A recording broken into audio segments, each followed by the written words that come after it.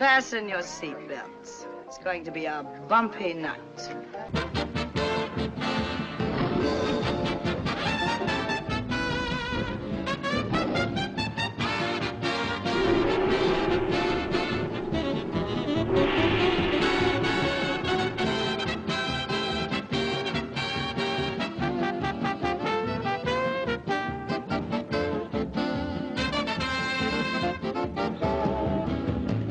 Live from Las Vegas, it's time for you to be Talking Movies with America's most award-winning film critic, John Barber. You're being so gentle. I've heard you give reviews and you're so rough. You're saying... How would you have evaluated your own work in some of the films that you did prior to The Longest Shot? I mean, much better than you, my friend. Our next guest is one of those rare talents who has something to say and can say it funny. He's a writer-performer on the new Laugh-In and one of the most popular, outspoken, and entertaining personalities on the local news here in Los Angeles. He's won a half a dozen Emmys as a film critic and host of his own shows. Let's welcome Mr. John Barber, right over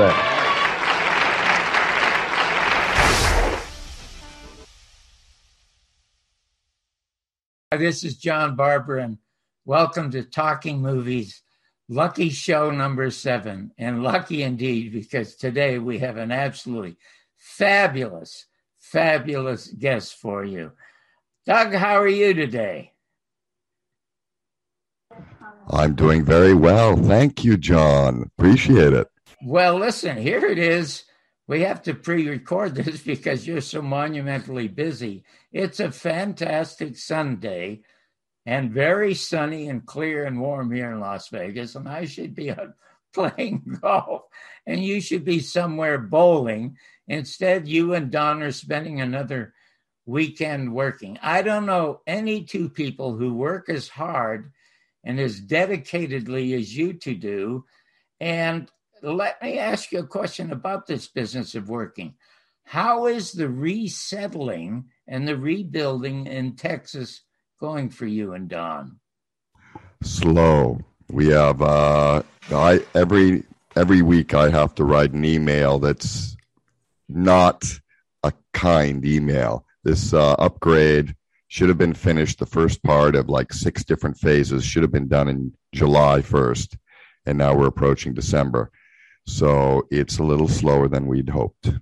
Oh, well, I so appreciate you, and I hope that I don't, set things awry for you, because sometimes we have to pre-record this at very, very odd times. Do you live near Dallas? Where do you live, and where are you rebuilding and resettling in Texas? North of Houston, about 35 minutes, in a little town called the Woodlands, which is a beautiful place to live. It's approximately, I think, 3 hours or 4 hours south of Dallas. Well, anyway, I can't tell you how much indeed I appreciate you two guys, because you are the two busiest people I know. And in show business, the busiest woman I know happens to be our guest.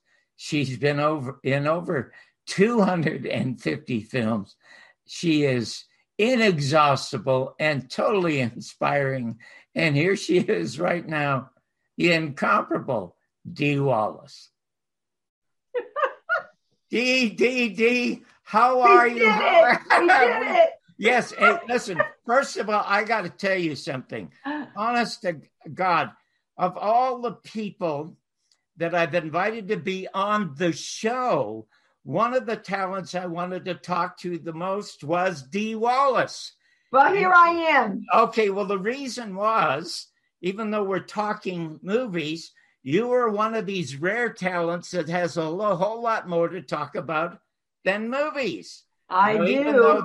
Even though that you've starred in been featured in 250 of them, and many of them classics by now, it has always been my impression, Angel, that somewhere along the line, when you were reaching this magnificent stardom, you had the thought that you would like to do something a little different, a little more meaningful, and you became a best-selling author, and you became one of the best teachers and most sought-after public speakers on the planet. So, and also, you're one of the very, very few smart people I know who has done a TED Talk. Okay? Thank you. They keep turning me down. And you know, the thing that I admire about, there are many things I admire about you, but, and I'm not mentioning your age, but at your age in Hollywood, you are one of the continually most creative and productive talents in that town. And it seems the more energy you expend, the more it expands for you. And I would like to talk about that a little later because I know you're going to touch on it later. So, Angel, the truth is that you are a born actress, you are a born writer, and you are a born teacher and public speaker. And the title of your new book is called Born. Yes, it is. Ta-da! Ta-da! So there you go. So let's get to the beginning of where you were born, what your parents were like, what your childhood was like, and some of your early dreams and ambitions. And if Ricardo Montalban was sitting next to me, he'd say, "Oh, you're looking good." Well, thank you. There you go. I was born in Kansas City, Kansas. I lived there all my life till I left New York to follow my fame and fortune dream. Lived with a very creative family. Everybody in my family was creative. My mother was a really great actress in local theater. She was a secretary by trade. My father was a salesman, and my grandmother was a grandma. But at church, my mom directed and produced all the religious plays. Wow. Would give half-hour, just amazing, what we call now monologues. Grandma would do the costumes. Daddy would do the scenery. So this is where the inspiration and talent. You know who was also a secretary? Greer Garson. Oh, really? Yeah, I didn't know that. Yeah, but in any event, I thought maybe your ambition to be an actress might have come from early television, might have come from it came from my mom. That's wonderful. So yeah, you were born with that. So I was born being a creative. Yes. Okay. I wanted to originally be a dancer, and I was a dancer with a couple of small companies in Kansas. But you did something your mother didn't do. You went to New York. Yes. So it was a tornado that took Dorothy out of Kansas, but it was just ambition on your part. So aside from admiring your talents of your mother, what actresses did you aspire to be like when you were watching either television shows or movies? Well, you know, we watched a lot of things. We only watch positive things and Westerns. We watched a lot of Westerns at TV, but we watched a lot of Katharine Hepburn and all the greats from the 40s and 50s. Those were the people that I pulled knowledge from. Really, it was my mom. It was really my mom. You want to hear something really funny? I believe in serendipity. I don't know that I believe in much else but that. And I seem to have this affinity for you because when I was talking to my wife the other day about you, who is also a huge fan, and she said, "Who do you think she aspired to be as an actress?" And I said, you know, with her personality, I think she wanted to be more like Katharine Hepburn or Olivia de Havilland and not like Joan Crawford, Mommy Dearest. Yeah, yeah. You're right. Okay, You're right. So you go to New York. How old were you? And did you try to get into a theater group or did you hunt for an agent? What is it that you did? Well, it's kind of a Hollywood story. First of all, I graduated from the University of Kansas in education and psychology. I taught a year of high school, and then I said, if I'm ever going to get out of here, I better go now. So my mother was very supportive of me, and so I went off to New York, but we got the New York Times in the library at the high school I taught at. And there was a big article that Hal Prince was looking for an unknown for a little night music. So I wrote him this very cheesy letter and sent even cheesier picture. And 3 weeks later, his secretary called and said, Mr. Prince got your letter and your picture, and he'd like to fly you to New York to audition. Oh, my goodness gracious. I know. So I said, oh, well, when does Mr. Prince need me? And they gave me the date, and I said, oh, that's perfect.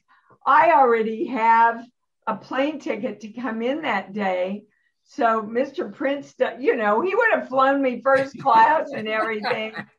So the day I landed in New York, I took everything I owned, put it in a cab, said, can you take it to this address, please? And it all got there. And I went to Rockefeller Center to audition for Hal Prince. And I got down to the last 5 girls in the acting and the dancing. And then they said, all right, Mr. Prince would like to hear you sing now. And I went, oh, I didn't know we had to sing. Oh, my God. And his assistant said, well, dear, it is a musical. So my first day in New York, I sang Happy Birthday. Oh, my God. How corny. Yeah. Is that the only song you knew? Pretty much. I mean, I had no music with me. Did you get the job? Actually, it was his suggestion. I said, I didn't know he said, that's all right, honey. Sing Happy Birthday. Oh, my God. So the accompanist looked at me and he said, what key, honey? And I said, somewhere in the middle. Did you get the job? Hell no, I didn't get the job. Oh. But, for the first day in New York, I got pretty damn far. Oh, that audition. Well, there you go. Serendipity. You got the plane ticket the same day you lost the audition. So yeah. That is okay. So now how long did you ever end up getting an agent or a part in New York? Oh, yeah. So tell us how. I went to an open call and got a manager, and I went to a Halloween party with a guy, and at the end, these 3 people came up to me and they said, listen, can you stop by our office Monday? We think we might like to work with you. I went, oh, what do you do? Well, they were the top commercial agents in New York City at the time, Marshfield's agency, and they signed me. And a month later, I had $4.10 or something left in my checking account. I had called my older brother to see if I could borrow $1,000, and I booked a national airlines commercial, and this is a United Airlines commercial, and this is what I did. I was the friendship girl, and that's what I did, and I made $20,000. Oh my God, you're kidding. I'm not kidding. And I became really their commercial queen. Everybody wanted that blonde Midwest, girl next door quality back then. Well, no girls next door. No girls. Hey, Angel, no girls next door look as good as you. Oh, yeah, I am the girl next door. Okay, so how long did you stay in New York? How old were you when you cashed the $20,000 check? Well, it came in a little at a time. Oh, the residuals. What I made, all total. And then I went on to do a lot more commercials. So, and I went to an open call for the Milliken show, which was the biggest industrial in Broadway at the time. All the best gypsies did it. And I got hired for that. So I did that. And then I did the Oldsmobile show and danced my way across America as a Kugel peanut. Oh, my And God. so I was in New York for 2 years. How old were you? How old were you? Well, I didn't go to New York till I was 27. Honestly? So, yeah. That's kind of late, isn't it? Yeah. Oh, Well, it's late if you think it's too late. If you don't think it's too late, it's not. that's right. That's right. So, as you believe, it's delivered to you, baby. Well, okay, So- you're 27. I went out to California. At whose urging, yours or your manager's? What? At whose urging, yours or your manager's? To go to mine. LA? I don't know. Everybody was talking about going to New York and going to LA. And it's funny. Everybody in LA wanted to come to New York. There was a big joke that the actor in New York and the actor from LA met in Kansas and said, go back, there's no work. But there was for me.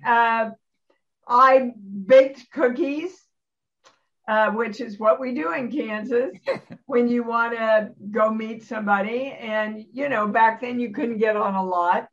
So I baked cookies and I wrapped them up and I went to the guard gate and I said, hi, I've got a lot of deliveries. He said, all right, go on through. Oh, you are so gutsy. So I'd have used another word if you weren't a woman. You are so gutsy. Yeah. Well, and naive. And I'm a big believer in naivete. So I took those cookies to all the casting directors at Universal. And the last one was Reuben Cannon, who was the head of casting. And he came out while I was there. He said, oh, chocolate chip cookies, they're my favorite. Come on in, let's talk. So I was in there and I was telling him I just got there from Kansas. And a call came in from the set of Lucas Tanner that the girl playing the waitress was sick. And they needed to shoot the scene in the next hour. What were they supposed to do? And he covered the phone and he went, what size do you wear? I said, what size do you need? He said, can you fit in a 4? And I thought, shoot, I wear a 6. But I said, you bet. Oh, my. And well, I did. Hey, serendipity. There you go. You deliver the cookies and play a waitress. Yeah. And Lucas Tanner. Well, that's the way, when you know what you want, and you're excited and in love with what it is, the universe comes and plays with you. Yeah, but it was just a part as a waitress. And did it thrill you? Well, it was a waitress who happened to have to take care of the big guest star when he had a heart attack. Who was the guest star? Barry Sullivan? That's the only. I think so. Oh, really? Oh, yeah. my gosh. I mean, he'd been a movie star. Yes, Barry Sullivan, yes. So,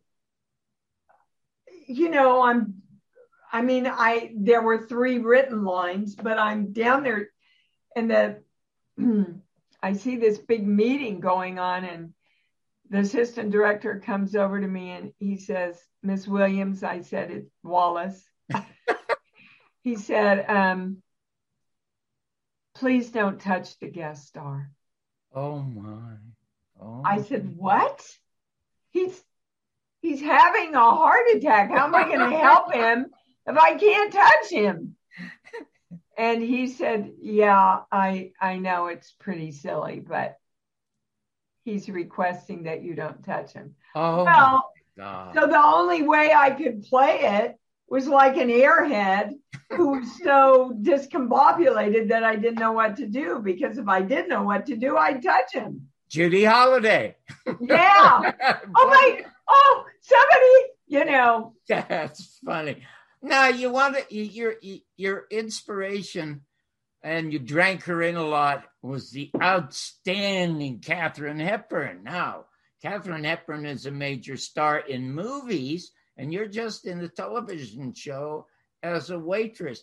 Did you dream or envision that you would one day be in movies as big as you became? Of course. Otherwise, I wouldn't be here. And, well, the first movies you seem to get for The Girl Next Door, unless the producers wanted somebody that they could scare easily, seemed to be a lot of fright movies. I mean, Yeah. I've done a lot of horror movies. I'm known as a scream queen. And That's right. And I'm proud of it. The first movie I did, however, was a religious film called All the King's Horses from Mark IV Pictures. Really? And it was about a battered wife who lived with an alcoholic. Wow. Now, that was my childhood growing up. Hold it. Not that my mother ever got hit, but she got abused verbally and emotionally every night. Oh, hold it just a second, Angel, because from the opening conversation, we got almost the impression that was sort of idyllic with your parents because your mother was involved with the church, and now it's evolving into something that's real. Yeah, it's a real, my life is a dichotomy. So now I spend half my life doing horror films and the other half of my life healing people from fear. Well, the thing is that you must have felt very comfortable doing this film because of your religious background and the experience with your parents. That must have made you feel comfortable doing that film. Well, or not. I don't know if comfortable. I felt like I knew the material. Ah, there you know, but when it came to the point in the picture, because this was made for churches, right, where my mother has to give me the speech that even though he's just hit me and I have a black eye, it's my job as a wife to find out how to make peace. And everything in me went, BS, baby. Oh, God. Well, I just, you know, I don't want to, I said somehow I felt in tune with you, Angel. I don't know what it is, but it's serendipity. My father, I came from a very abusive family in Toronto long before it was popular. When my father was 6, he so hated confronting my mother that he joined the Canadian Army in 1939 to go and fight the Germans instead. And my mother brought uncles into the house like they were grapes. They came in bunches. They came to bed with her and booze with her and then to beat her. And from the ages of 6 and 16, I was out on the streets by myself. And I lived as a kid, if I wasn't on a hockey rink or in jail or in a library, I was in a movie theater. And I came to this country because of Frank Capra and Jimmy Stewart. I envisioned that. And I was deported twice, but I still kept coming back. And I got my citizenship papers from Senator John Tunney in California. And I had a totally unplanned life, but it turned out magical. I mean, that's. I don't think it was an unplanned life. You know what you wanted. No. The only thing I really wanted is I couldn't be a hockey player, so I was talked out of that by a bad teacher. But I loved Jack Parr. Jack Parr was by far the best late night talk show host on television, and he opened his. And I didn't know that people talked to one another, dear. I thought they fought or screamed or cursed or punched. And here he had these great conversations with John Kennedy and William Buckley and Gore Vidal. It was just so thrilling to me. So I wanted to have a talk show. And the way to do it was to become a comic because he did an opening. So that's why I did it. But it was only because it's funny. I never looked for fame and fortune. I was always looking for me. So when I would interview wonderful people like yourself in the beginning, I figured I could learn something to live a better life, okay? And I learned so much from you now. I'm going to get to the thing that made you the most famous. And it's that magnificent film by Steven Spielberg. No, Steven's first movie was The Sugarland Express. Mm-hmm. And I was just starting as a critic, and the first one in America to do it, by the way. And I said at the end of the review, if this young man continues to direct films the way he did this, his entire career would be a Sugarland Express.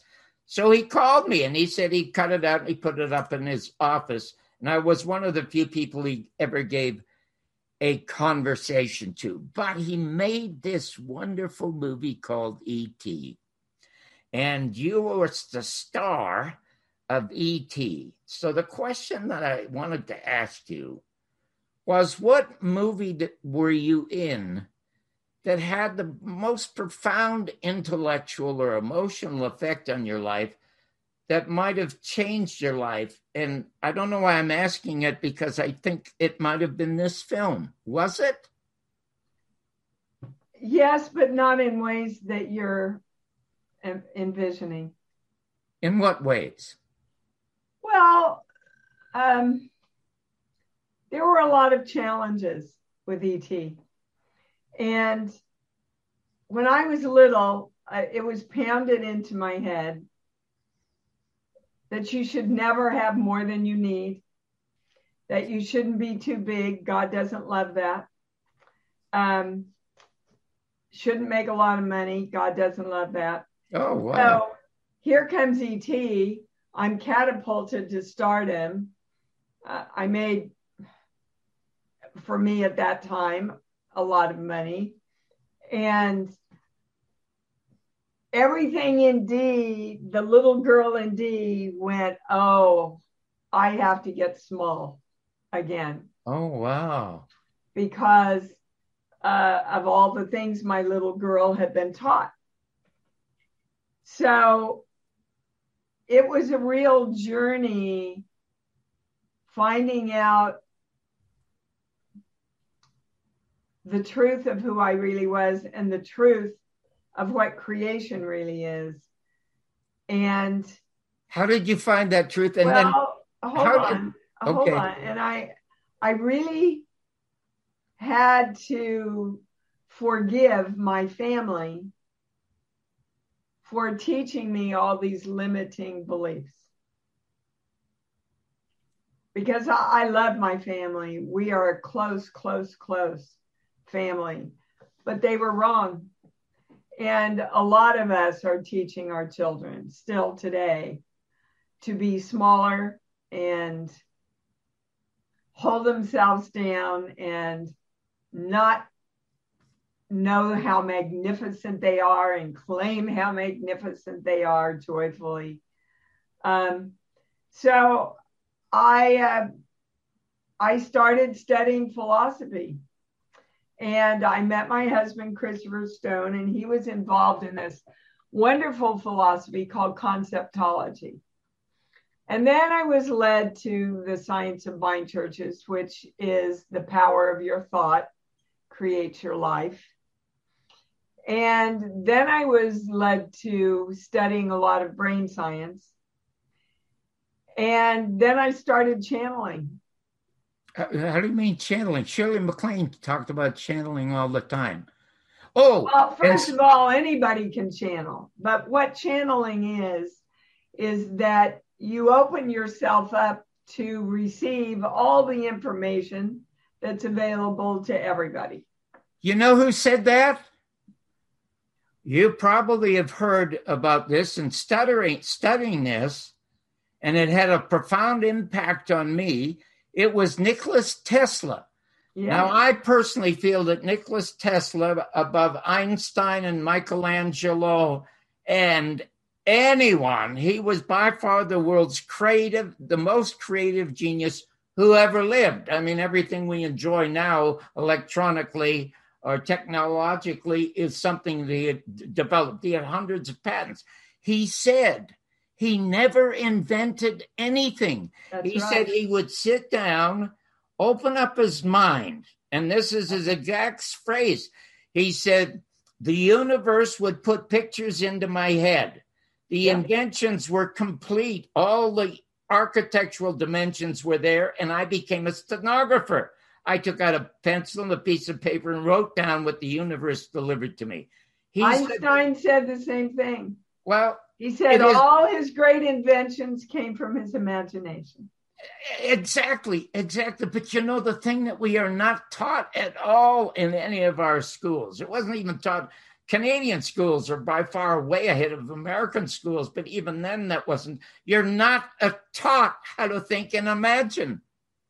You're just taught facts. Yeah. Things to do. So and you're definitely not taught that your heart is your most powerful tool. Well, wouldn't your mind be the most powerful tool? Your mind is made to doubt and question. But your heart doesn't think. Oh, yes. You go to the Heart Math Institute and look at everything that they have researched. The heart has a brain. The brain has a heart. Oh, now together, not the mind, but the brain. When the brain and the heart work together. Was Chris an actor? Who? Your husband, your first husband. Oh, sure. He was an actor? Yeah. And what happened to Chris? He died of a heart attack at 55. Oh, that's so young. And pretty young. It seems shocking when you talk about the fact that the heart is everything, and then he dies of a heart attack, and he's the one that helped you open up your heart. So here you are making this enormous amount of money and this fame in ET, and you're curling up in this cocoon of, I shouldn't be enjoying this so much. What is it that brought you out of this cocoon and turned you into this magnificent butterfly? Teaching. I opened my own acting studio. At that time? Right after I did Cujo. Yeah. Really? Uh-huh. That was. And I had one of the largest studios in town for 18 years. And that is when Chris died, I dropped to my knees, and that I had just opened the studio. And I said to God, I don't want to be a victim. I don't want to be pissed off the rest of my life. I want a way we can heal ourselves. And like that, I got my first message, which was, use the light within you to heal yourself. And I'm still learning and expanding on what that means. Well, then I would go in to teach, and people would be 3 lines into a scene, and I would get a message about something in their childhood or something that happened with a teacher. I started getting all this information. In other words, you were almost psychic. Well, if you got those messages, you'd have to be psychic. Well, you can call it psychic. I call it channeling. Psychics can extrapolate information from your energy. Yes, but it's usually, for example, I had a psychic tell me that I was going to have an affair right in front of Christopher. Oh. And I said, I don't think so. I don't want to die yet. But that summer, I did Annie, Get Your Gun. I had a love affair with Frank, and my husband was in the audience. Oh, my gosh. So she got a piece of the information, but she didn't get the highest message. What my work is about is that I'm able to go into a person's energy and extrapolate where their blocks are, where their limiting beliefs are, what age it started, who it started with, so that they really can take charge of reprogramming, if you will, their brain. Now you become this excellent acting teacher. Did it bring to mind the fact that when you were an extremely young girl still in Kansas, that you were a teacher, and you may have been a born teacher? You know, I've taught all my life. Before I left Kansas, I taught dance. I'm teaching now in my healing work. I love to teach, and I'm really good at it because I am the girl next door, because I can say it simply. And that's why I'm excited about my new book, because creation is simple. Manifesting what you want in your life is simple, but you have to know the simple things to follow so that you can put it into practice. You know something, Dee, very, very honestly, there have been some great men, teachers, Norman Vincent Peale. I could name a number of public speakers who are today are multimillionaires. To me, by far, the most effective is you. Oh, my gosh. Thank you. It's true. It's absolutely true. And I have a very, very tough question to ask you because, first of all, being an actress, it's a natural thing for you to speak. But if you're going to get out there and help people, as you do all around the world, help improve and understand their lives, that's going to take a lot of gumption on your part, because it's totally different from being an actress. Now you're being somebody that is literally like a minister, like a Jesus, like a disciple, whatever. Improving people's lives. When was the first time you made the choice to do that? Because I have an extremely tough question to ask you, and you're the only one I could ask it of. You know, I just think I was born this way. I was born wanting to give. But you give 24 hours a day, and you never seem to run out of energy. So now I'm going to. Well, I do. I just don't let people know it. Well, I do. I have a lot of energy. I will be 73 in December, and my daughter says, "My God, Mom, you do more than my friends who are 32." There's no question about that. But you know, when you eliminate all the fear and the anger and the judgment from your energetic system, you're filled with more energy. Well, you look younger, you love life, you want to create, you just want to get out and create as much as you can. Well, I have always been compelled to do that. I'm 88, and everybody asks me, well, what keeps you going? And I hate to tell you this, but it's rage that keeps me going, because there's so much to be, well, Angel, because there's so much to be angry at. No. Well, and then let me tell you, and this is brain science, okay, as well as religion and spirituality. They're all saying the same thing. Whatever you focus on, you create more of.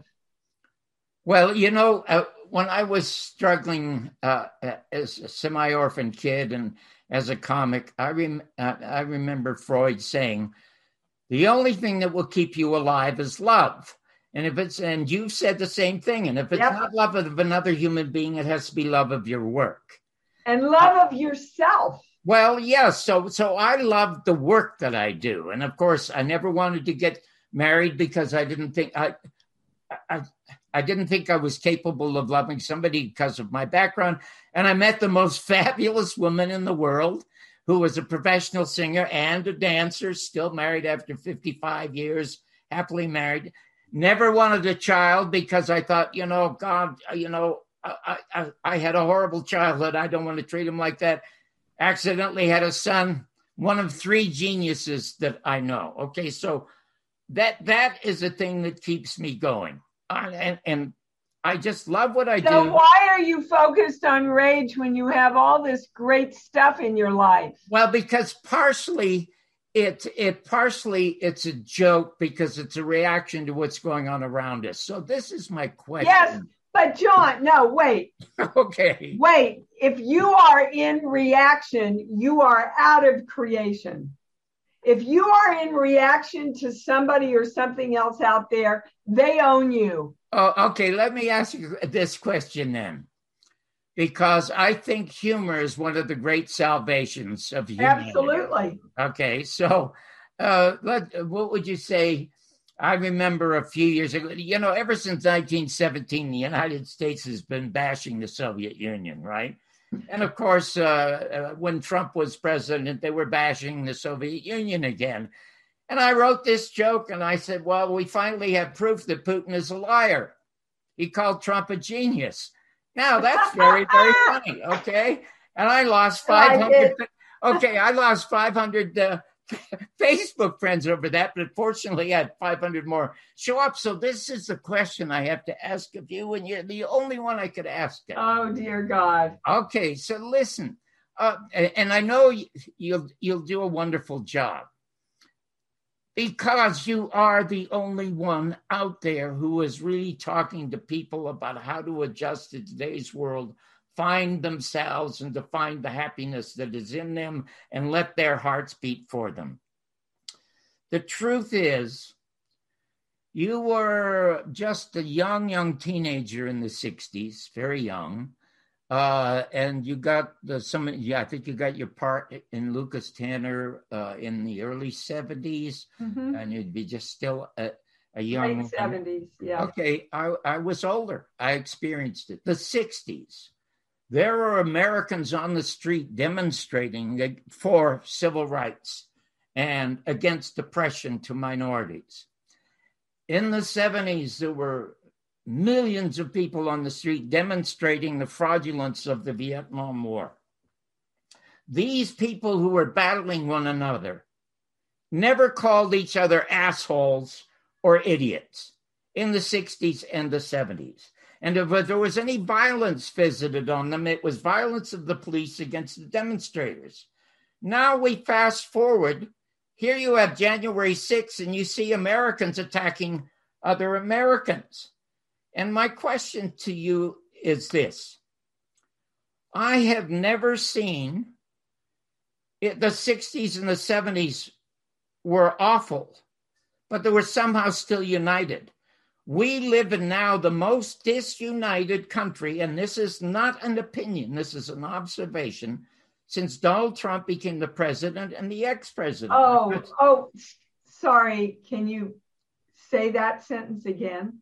Yeah, we have become a politically and personally divided country since Donald Trump became president and the ex-president. Somebody who is very high up and in charge of our country gave us permission to exhibit the worst parts of ourselves.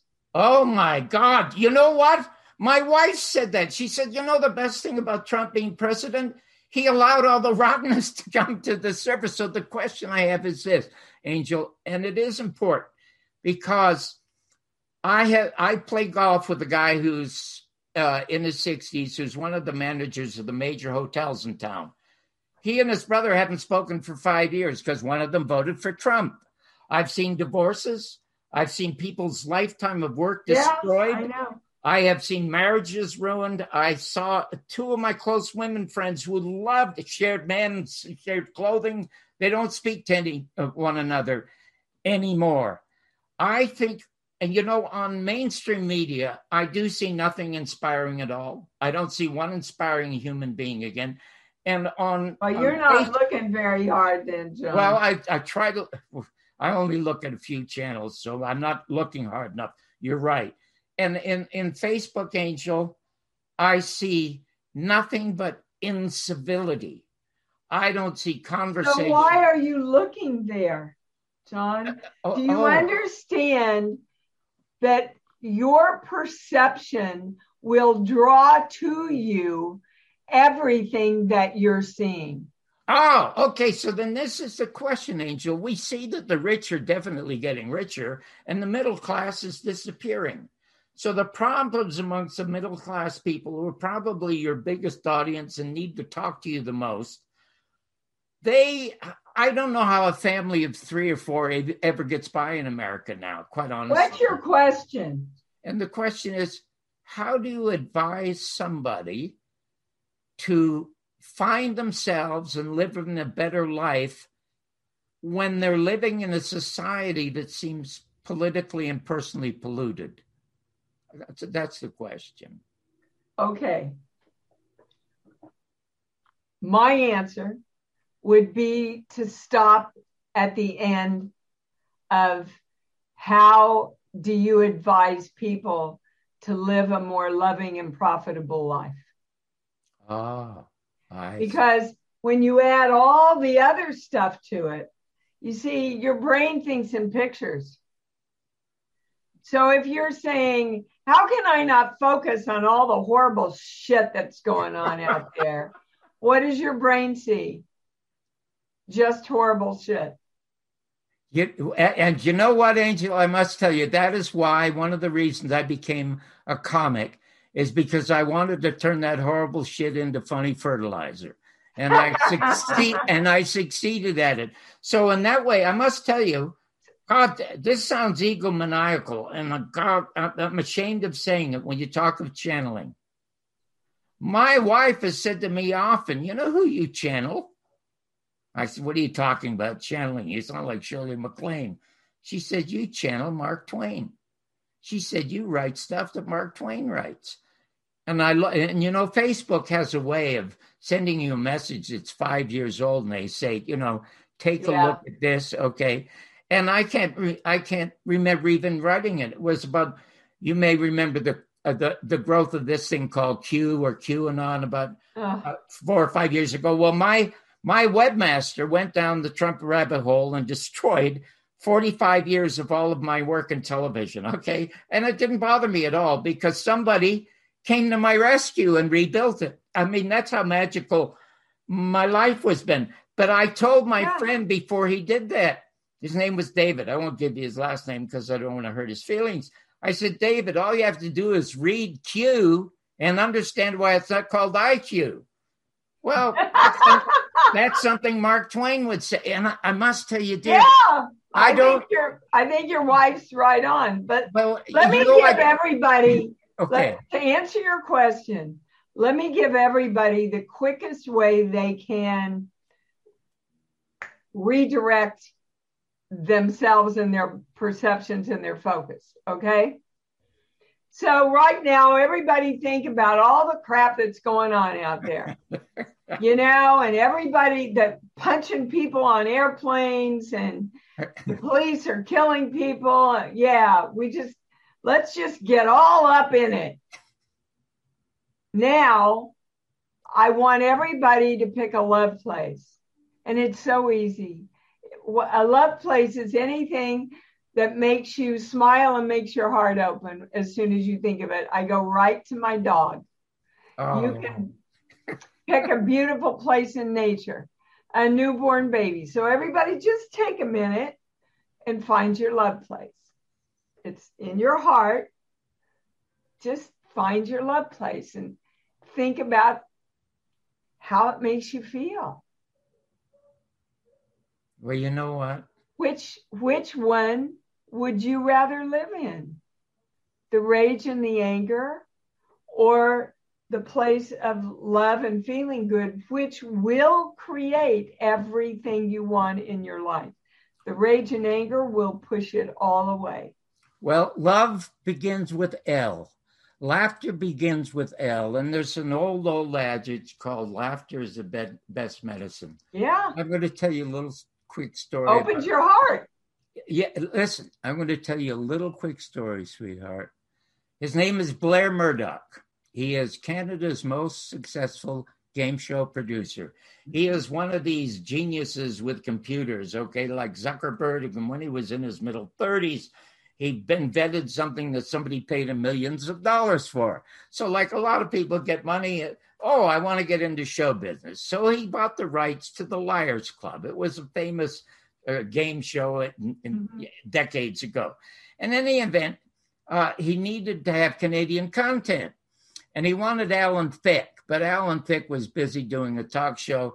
And so Alan said, hey, hold it, my friend Johnny Barber. I think he's a Canadian. Give him a call. So he called me. I end up hosting the show. I end up being on the panel, and it's a huge hit. I lived 2 years in Canada. It was wonderful. Anyway, he is now 70. He's your age. Exactly. Oh, he's so young. Yeah, okay. Well, you'd be stunned. I wrote my autobiography 3 or 4 years ago. It's called "Your Mother's Not a Virgin." The mother. Okay, you know what? I'm gonna send you an autographed copy. And even though you're a star and a hero in show business, it's the best book ever written about anybody in show business. The subtitle is "The Bumpy Life and Times of the Canadian Dropout Who Changed the Face of American Television." So anyway, Blair calls me 3.5 years ago when it comes out. And he's got this sad-sounding voice, and he asked me, did you write about me in your book? And I said, of course, it was just a great time. He said, would you send me a copy? I said, I'll put it in the mail right away. He said, no, could you Federal Express it? I said, yeah, it costs about $68, but I'll send it to you. Why do you want it so quick? And he said, I had pancreatic cancer. And, you know, that's a killer. Nobody seems to. Bill Hicks died of pancreatic cancer when he was in his 30s. And I thought, oh, my God. So I sent it off to him right away. I get a note from him 2 days later. He laughed so hard at the part about him and the rest of it. Started reading the book. He read the whole book in a week. He said, I'm going to Mexico to try some alternative medicine, see if I can live a different kind of a life.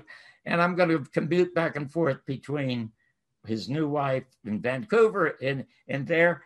And I got a note from him the other day. I posted on my Facebook, there is remission in his cancer because he spends so much time now just laughing at the thing he loves. So there you go. You are absolutely right. I know. I teach it every day. I write about it in my new book. Okay, hold up your new book again. Born, Giving Birth to a New You, and you can pre-order it right now, and you'll be one of the first to get it December 1st. When it goes out. I know. I'm telling you, if you do what I write in this book, your life will change. It will. I don't want my life to. Hey, listen, I'm telling you something. The owners of BBS, where I do this show, and they carry your show, by the way. Yes, they do. And they love you. It's their largest audience getting your show. I have one of the smallest. And so he called me the other day and he said, I have some great ideas on how to improve the look of your show for next year. And I said, hey, hold it. I consider myself an optimist because I'm looking forward to what I might have for breakfast tomorrow. I'm 88, okay? So breakfast is good enough future for me. Well, I want to be you when I grow up. Well, listen, I'm telling you something. You're probably, I haven't seen your daughter, but I bet you look every bit as young as your daughter. Not to say that your daughter's looking old, but you. It's pretty apple tree. Yeah. Well, you look fantastic, and I must tell you, the only other woman I've come across that is close to having your soul is my wife. You know, I'm a huge fan of talent. I'm a huge fan of intellect, but above all is character. Yes. Nobody on the planet has more character than my wife. I mean, God love her. Well, Angel, the worst people in the world to be married to are comics and golfers, and I am both. You know, because they're so involved with themselves. And there were literally times when I would wake up and turn to my wife and I'd say, "You're still here?" So there you go. Anyway, I can't thank you enough. You have made my day. This has been a lot of fun. I am so glad we got it on. So. Well, listen, I must tell you, not only did you make my day, young lady, you've helped make the rest of my life. Oh, yes. And you were going to help make the rest of the life for everybody who is seeing you right now. If they go, and it's like your 5th or 6th book, for crying out loud. Yeah, it's my 6th book. Yeah. There you go. And it's called Born. Born. Well, and you know, that's better than being reborn. Because to say you're reborn is like you made a mistake the first time. Yeah. We are born in every single solitary moment of creation. Well, just let go of all your old stories. You don't need them anymore. Start writing start writing the set you want to perform today, right, John? Well, I must tell you, I wish I could hug you. Honest to God, you're a doll. So there you go. I know. There you go. You're off to do something wonderful, and I hope we can do this again in a couple of months. Okay. Okay. Okay. Okay. You have a wonderful, wonderful time, and again, thank everybody around you for making this possible for me and my audience, because they're going to adore you. Thank you. Thank you. We hope we've touched some hearts today. You did, definitely. Touch some eyes, too, by the way. Have a great Thank you, John. Have a safe trip, dear. Okay, thanks. Bye-bye. Doug, I must tell you, that woman is absolutely fantastic. And you and your audiences are so lucky to be broadcasting her show. Absolutely. She's not only fantastic, she's a wonderful host on the network, wonderful personality. Her life is really about changing other people's lives for the better. And you've got to take your hats off to a lady with her beauty and intelligence and will to do good for everybody around her. Well, she certainly made our show better. And in 3 weeks, guess what? I may get to see her and meet her. Well, then you're one very lucky man. Yes, well, you're supposed to say, where is that, John? Where is that will be the Hollywood Heritage Museum, which is at 1660 North Highland Avenue in Hollywood, is holding this massive book fair. And at this fair will be 25 or 30 very famous movie stars or television personalities, people related to show business, who will be setting up stalls and signing their books. And Dee will be there signing and selling her already 6 bestsellers. And yours truly, I will be there to sign and sell Your Mother's Not a Virgin, and my second book, which The Wittiest Man in America is a Canadian, and also Carol Honig, who was a wonderful guest on this show last week, is going to be there selling the greatest reviews I ever read. And I must tell you, in this is a fantastic, unexpected, colorful review of Close Encounters of a Close Kind, which I think you really, really love. And then also, hopefully, the author of this book here, who is our next guest, the author is a guy named Kevin Guest. The book is called Audienceology. And this Kevin is the guru that is the leading researcher with audiences that helps the major directors and writers and producers and movie stars improve the endings or the contents of their films to make them much more successful with the public. And some of the stories in here, which you will hear in the next episode of Talking Movies, are absolutely fabulous. And you'll see why, Doug. I said to him, you should actually retitle this. It sounds like a textbook ideology. You should retitle it, Kill the Bitch. So anyway, until the next episode of Talking Movies, stay well and good luck. Welcome to AM. Your question to Jim, please. Well, I just wanted to say hi, and that I think he's a very good actor. Well, he appreciates that, I'm sure. That's very kind And of I think you are a doll. I just love you. Are you talking talk to you. Are you talking to Jim, ma'am? Oh, the one that answers, the one that said hello, you're on AM. You are really good. I think you're a doll. I mean, that's fantastic to be sitting here with Jim Garner. There you go. That's true. You want to ask me some questions, Jim? No, you're...